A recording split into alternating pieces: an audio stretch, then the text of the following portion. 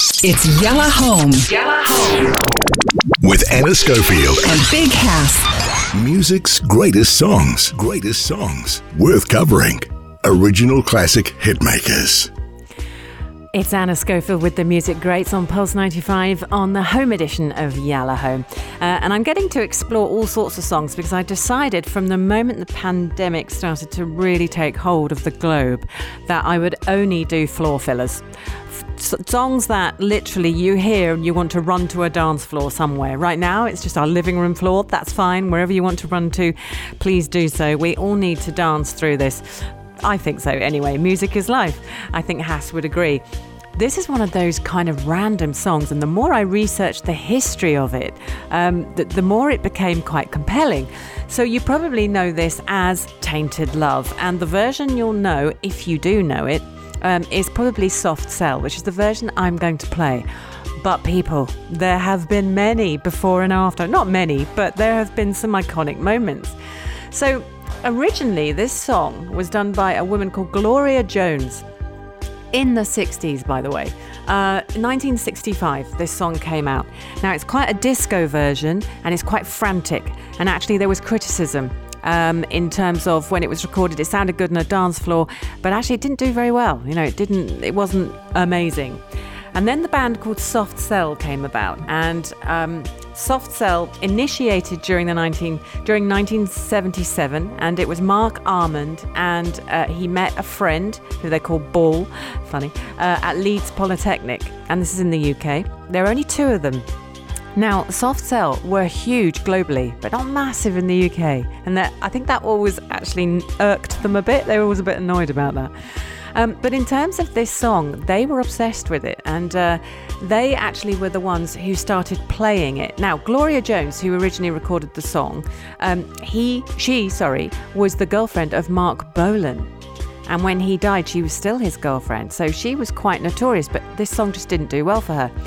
Then flick over to Soft Cell getting hold of it, and they started doing it at their live gigs, and they kept doing it, and they kept doing it, and they completely changed it up. And eventually, an A&R guy, a record label guy, heard it and went, "Come on, we want to do this and we want to record it with you." He's quoted and as saying and talking about the fact that it was so poppy when Gloria Jones did it. It was so poppy and dance floory. However, when Mark Armand got hold of it, it had quite an evil undertone, and he had a lower voice, and there was a feeling to it. It was a different song, and he loved it because he didn't like the song that Gloria did. And so that's how this song came about. And then it was just the biggest hit for the band ever. If you look at the stats of this song, they were number one with Tainted Love in 17 different countries. Unbelievable.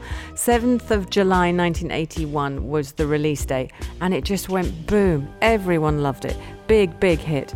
And it just goes to show it is actually the tone and delivery, isn't it? It doesn't just need to be a brilliant song. It actually has to be delivered in the right way, and a song doesn't always get sunshine until someone gets hold of it and does it properly.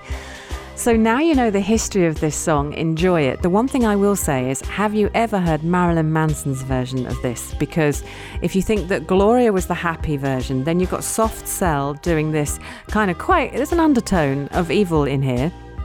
But then Marilyn Manson got hold of it, and OMG. And I remember hearing that years ago and going, wow, the video is evil, the tone is evil. There is something about that song that screams psycho killer. And I love it. I love it because of what Marilyn Manson is able to do with it. So he's really, really intelligent. If you actually hear him interviewed, clever guy. But when he does music, he has this evil undertone, and that's what he did with this song, which was ultimately a pop song. And maybe when we're back in the studio and I've got Big House in front of me, we can go into depth on this song and play Marilyn Manson's version. If you haven't heard it, do you know what? We've all got time on our hands. Google it and hear Marilyn Manson. I'm having trouble saying his name. It's too many M's.